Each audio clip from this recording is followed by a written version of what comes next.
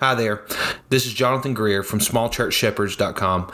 I just wanted to give you a quick editorial remark before this episode on longevity to let you know that after the recording of this episode, we decided that we had not done the topic justice. There were some questions that we wanted to answer about longevity, specifically what damage has a lack of longevity done to our churches, and how can longevity in the pastorate help remedy those problems or help guard against them in churches? And lastly, is there a point when longevity has been lived out? Is there a point when we can say a pastor has been at a church too long? And so those are some questions we wanted to answer, and we will answer in next week's episode in Longevity Part 2. So I hope you enjoy today's episode on Longevity Part 1. Welcome to Small Church Shepherds, a weekly podcast of smallchurchshepherds.com, a ministry that exists to equip, enrich, and encourage small church pastors. My name is Dennis Ellenberg, and I'm the pastor of Antioch Baptist Church in Brandon, Mississippi. And my name is James Clardy. I'm a teaching elder with Grace Falls Church in Fayetteville, Tennessee. And I'm Jonathan Greer. I'm pastor at Franklin Creek Baptist Church in Moss Point, Mississippi. Today's topic, guys, is the importance of longevity in ministry. And as we sort of get into this topic, we're going to be talking about longevity. And by that, we mean the value of staying in one place for a long period of time. You hear a lot of guys talking about that now, where it be guys like H.B. Charles or John Piper. They'll talk about the importance of staying for long seasons of time at a church. And so we're going to discuss that, discuss what do we mean by that, and how can pastors stay somewhere and be faithful somewhere. And so I guess the best place to start is to ask the question, what do we mean by longevity? When we're saying longevity, what do we mean and what do we not mean? Well, I think when we see longevity, we have to talk about this statistic that always gets thrown around that, average tenure of a pastor at a church is usually 2.5 to 3.5 years. That is not longevity. In my mind, longevity in being a pastor and being in a pastorate is a combination of two things. One, it's staying at a place long enough to make a difference somewhere. And number two, it's ensuring that while you are there, you are thriving in ministry and not just wasting away your years. You know what I'm saying? Yeah, I would totally agree with that. It's not necessarily a set amount of years, 10, 20, 30 years. I like what Jonathan said, is where you've been there long enough, you're starting to see an impact, and not just an immediate impact, but a long-term impact in the health of the congregation, and even an impact, obviously, in your community. So that's one of the ways I would determine longevity, not necessarily the amount of years, but maybe even the effect of longevity in that sense. But what it definitely is not is this year and done, that happens. Are there circumstances in which sometimes that takes place? Yes. But most of the time, in 20 years of experience, and I know you guys have plenty of years of experience, that we see taking place is we start implementing ideas, and one of two things can happen. Right before they start working or getting started, the honeymoon's over, so we want to leave, we want to step up, or it's too difficult. Or number two, our ideas start getting hindered by the power group in the church. I call them the old guard. That doesn't mean age old. That just means we've been there a while. This is the way things have been done. You're bringing change to some of those things. So that guard always comes up every once in a while to say, hey, let's pause here. Why is this happening? What are you trying to do?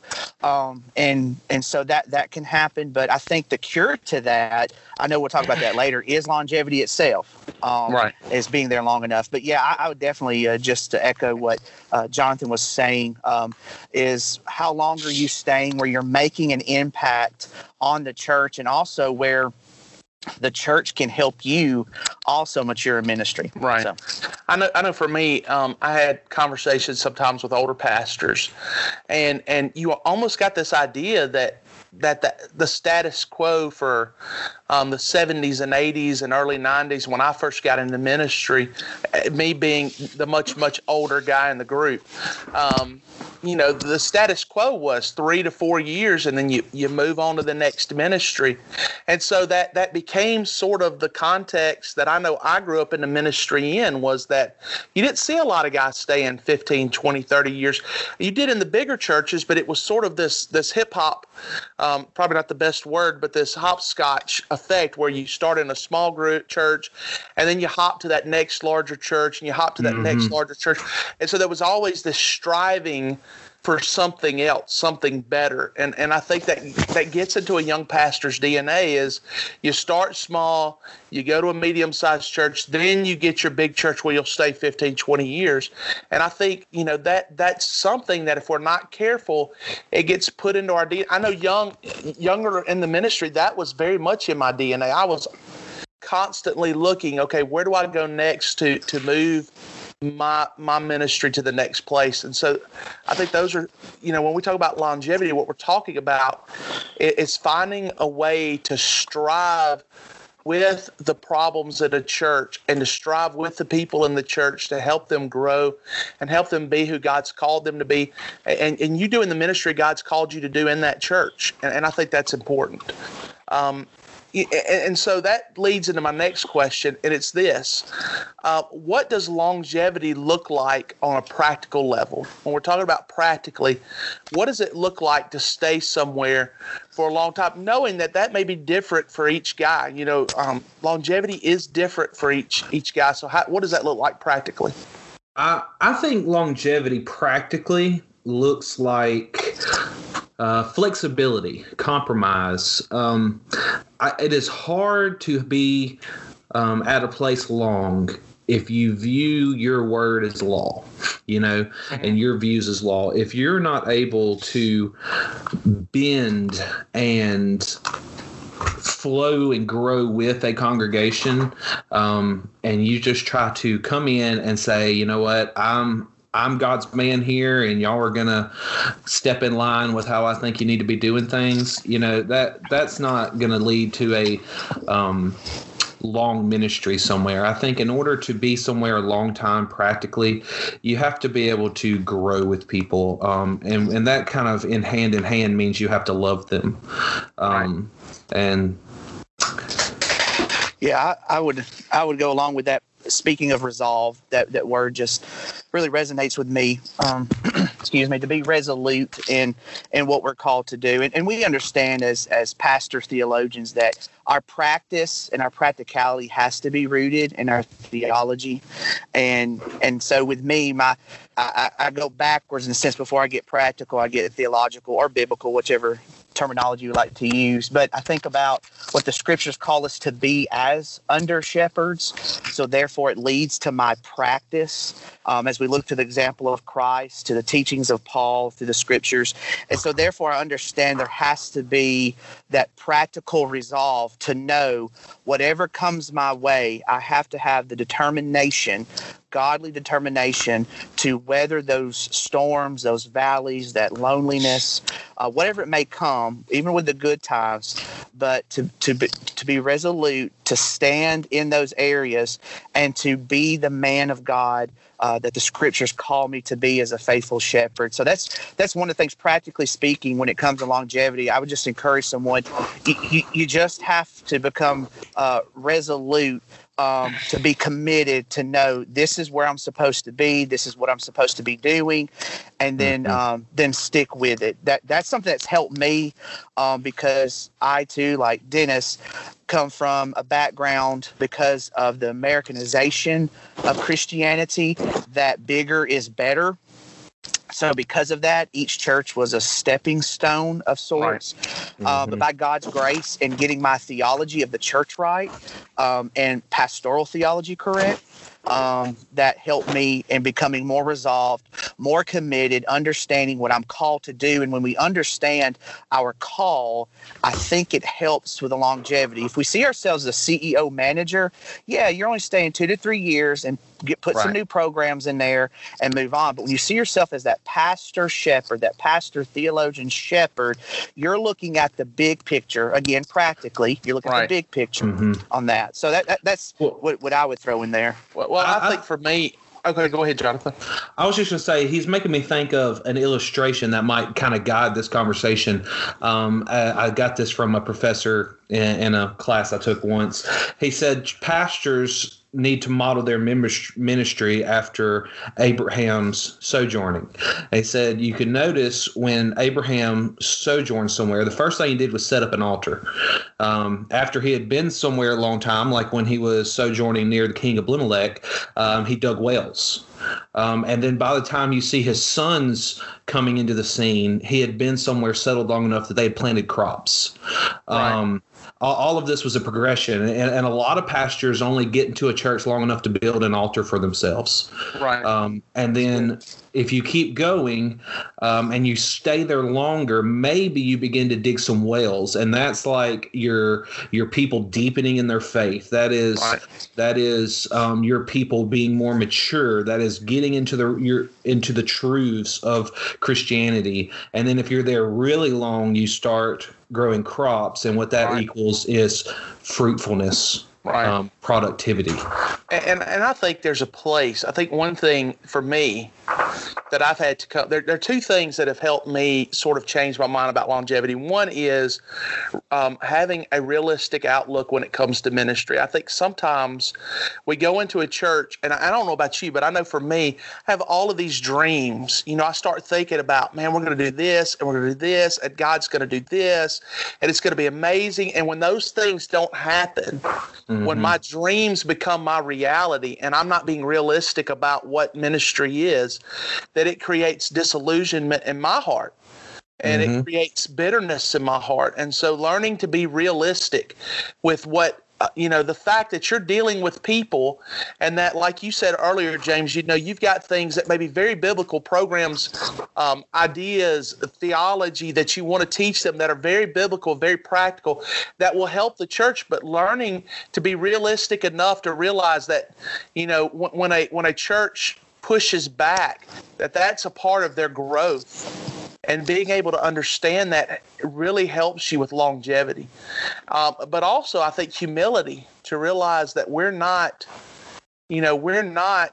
Moses coming in and taking these people across the wilderness. Our job is to be faithful shepherds and to help lead them deeper, but not to see ourselves as the savior of that church, which I think sometimes we can, because let's be honest, there are a lot of churches that are in some really bad places, and we go in with the savior mentality that then we're not able to do that. We're not able to accomplish that. And that's where I would go back to what we were discussing earlier. Just again, the practicality is understanding the call before you jump in. Is understanding your call, and what I mean by call, not just necessarily the external call and internal call, but the calling of the scriptures on the office of an elder, and that'll help you, like you said, those unrealistic expectations. All those things can be put in its proper place when we start there, and like we've been talking about, just practically start putting these things in place. It'll take you a long way if we will remember who we're called to be and who we called, not only to be but also to do. Right. Okay, so here's my next question, and I think this is an important one, and just sort of thinking through longevity. What are some of the seasons that a church goes through, a season of ministry life that we'll face, and how can we see warning signs of longevity killers in those various seasons? And let me give you an example. Like some of the seasons of ministry life, I think we all agree there are seasons where we're growing, where people are coming into our church, where things are working right, people are seeing the benefit of some of the ideas and changes that we've brought. And then there are seasons of ministry decline where it seems like nothing's going quite like it should, where people aren't attending like they should. We don't have as many visitors. How do those seasons play into longevity? And also, what are some of the warning signs that we could see that say, okay, this may be a longevity killer if we're not careful? Well, there's really two things that are going to kill longevity. Big picture, not small, like big picture. Either the pastor and his family are going to burn out and get tired of the church, or the church is going to get tired of the pastor. Right. Like one of those two things is going to happen. And I think a big reason that we can handle and is in our ballpark is how we handle our expectations of the church. As you were talking about earlier, Dennis, we come into a church and that first year or two is honeymoon. Right. This church is wonderful. Yeah, there's a few little odds and ends here that, kind of show up. But you're a wonderful pastor to them, and they're a wonderful church to you. And then somewhere between year 2 and 3, when you realize, man, all right, I've been here 2 or 3 years. What have I actually accomplished? What have I actually changed? You start realizing, if you look at it a certain way, well, maybe there hasn't been too much. And then it starts thinking, well, maybe it's because it's time for me to move on. I obviously haven't been successful here. And that can kill you if you have that wrong perspective. So instead of thinking, I need to just push through this, I need to endure this, I need to labor with my people through this, you just start thinking, all right, well, I guess I wasn't successful here. I need to move on. Yeah, and I would add to that, after that, is the minister has to focus on his personal relationship with Christ. Right. Is if you start seeing yourself becoming cold, indifferent to the people of God in your local congregation, that is a red flag. Okay. Right. Yes, there are seasons, but when you start being cold, your prayer life will change for those people. Your concern for those people will change. Your studying for your sermons and Bible studies will change. And I would go back again to say it's all rooted in that relationship with Christ, because as we know, Amen, your heart has to be in a healthy place consistently. Again, we know there are seasons in the believer's life, and we too as ministers, that people must understand. We are repenting sinners in the midst of our sanctification journey. And so because of that, we have down times, we have high times, but as a minister, if you allow a prolonged season, you're lapsing on your prayer, you're lapsing on your study of God's word and meditation on it, I promise you it will kill longevity. And if you continue to let it grow, or neglect, I should say, it will not only kill that, it can kill your ministry. And so that's what I would work on, is your relationship with Christ, and as far as that. I know, and I absolutely agree with that. I think that a lot of times what happens to us is, number one, I don't think we communicate with our people well enough about the fact that that we're going through these seasons. I think we try to hide that.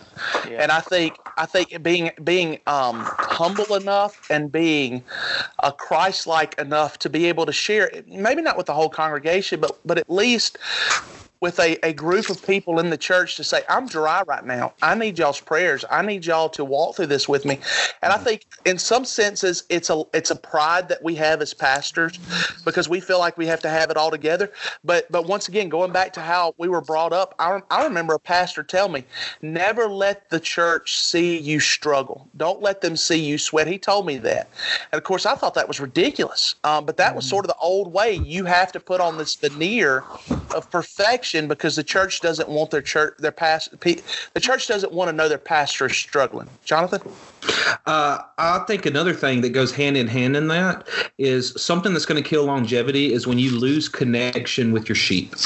Like if you can go the other route, when you are feeling dry, you will, at least I know in my life, when I'm feeling dry, I tend to retreat into my study. Oh, yeah. and not be out and amongst the people as much because I want to avoid whatever I'm fearing in my head or whatever situations might be out there, fires. But if you want to have a long and fruitful ministry, it cannot be apart from your sheep. You got to be with your people. Right. Yep. And I think that's essential.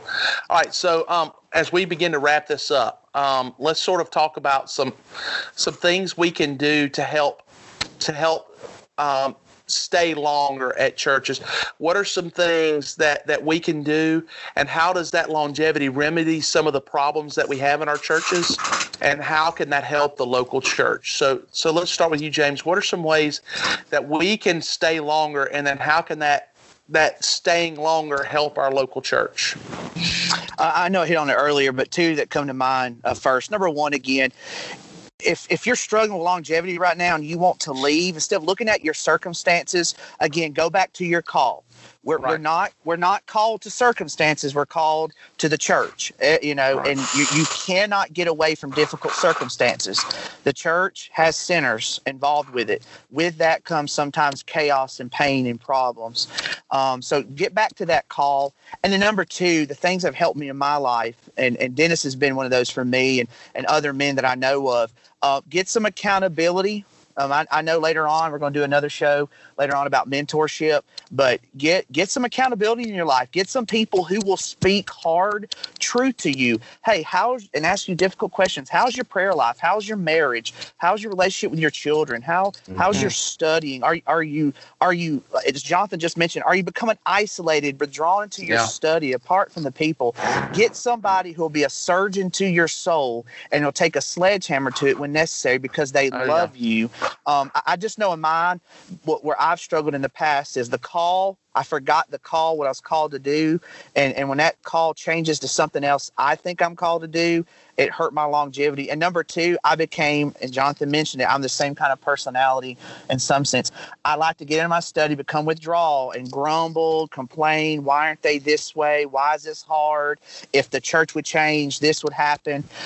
So get some men in your life that will surround you, if it's 1, 2, 3, or however, and open your life to them and say, listen, expose yourself, transparency, hold me accountable, help me in this, because it's just like anything else. This ministry was not designed, and I would argue even with our ecclesiology because of plurality of elders, it's not designed to be done alone. It's not meant to be that way.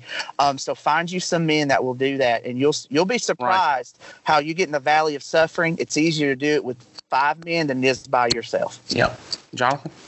I would say one thing that comes to mind is when Jesus was in the Garden of Gethsemane, that last night before he was betrayed, and he comes out from praying to the Father, and he comes to his disciples, and he tells them to watch and pray so that they do not fall into temptation. All right. And I think that one of the reasons that's going to kill your longevity and that we need to work on is watching and praying. What are we watching for? We're watching over our own souls. Right. We're watching over our circumstances around us, right. and part of that circumstances is exactly what James is talking about. Do we have godly men in our lives? What are the influences that are influencing us right now? And if you do not have godly men in your life that are surround you, not just, and I would say, and add on to that, not just a godly Christian guy, other pastors. There are burdens that you're going to bear, decisions that you have to weigh through that the only person who's going to understand it is another pastor. And then third thing is that's going to give you longevity is praying. If your prayer life is dry and dull and the only time you've prayed is, and you need to be praying at people's bedsides. You need to be praying in the hospital rooms with them. You pray in your church services. But if your only time of prayer are formal work prayers, I'm doing the air quotes here, work prayers, then your prayer life is not what it's going to need to be in order to have longevity. Right. And I think for me, just reminding ourselves of what we're called to do, not allowing our dreams to become this idol that we strive for, but allowing ourselves to see practically this is what God's called us to do. And I'm just sort of reiterating what James said, but this is practically what God's called us to do, and not allowing those idols to take root in our hearts that take our joy away from ministry. I mean, they really do. They take your joy away from ministry. And then also being able to focus on the fact, and I think this gets back to the last part of the question, that sometimes the things we want to see happen in a church, those are like you said, Jonathan, those are the crops that happen as we dig our wells and we build our altars, we dig our wells and we plant our crops. And the only way we're going to see some of those things in ministry is by staying a long time and by being patient and by striving with our people and not against our people for their good and for the glory of God. And as we do that, I think what we begin to discover is that God begins to answer those prayers that we have in our heart and begins to allow us to see some of that fruit that we long for so much. Anything else about longevity you guys have? Anything that you wanted to say or no, I think we pretty much covered the subject. And so, James, you want to take us out? We appreciate you guys joining us today. We want to thank you guys for spending the time with us today here at Small Church Shepherds. We encourage you to check out our social media feeds at Twitter or at Shepherds Small. You can find us there, or on Facebook at Small Church Shepherds. If you have any questions for us, we love any questions, topics, or suggestions. You can email those to us at smallchurchshepherds@gmail.com. And to download the newest podcast, go to iTunes, look up Small Church Shepherds, download that, leave us a review, and by doing that, you help spread this ministry that we're using to equip and encourage ministers of small churches. We want to thank you again for joining us today. God bless.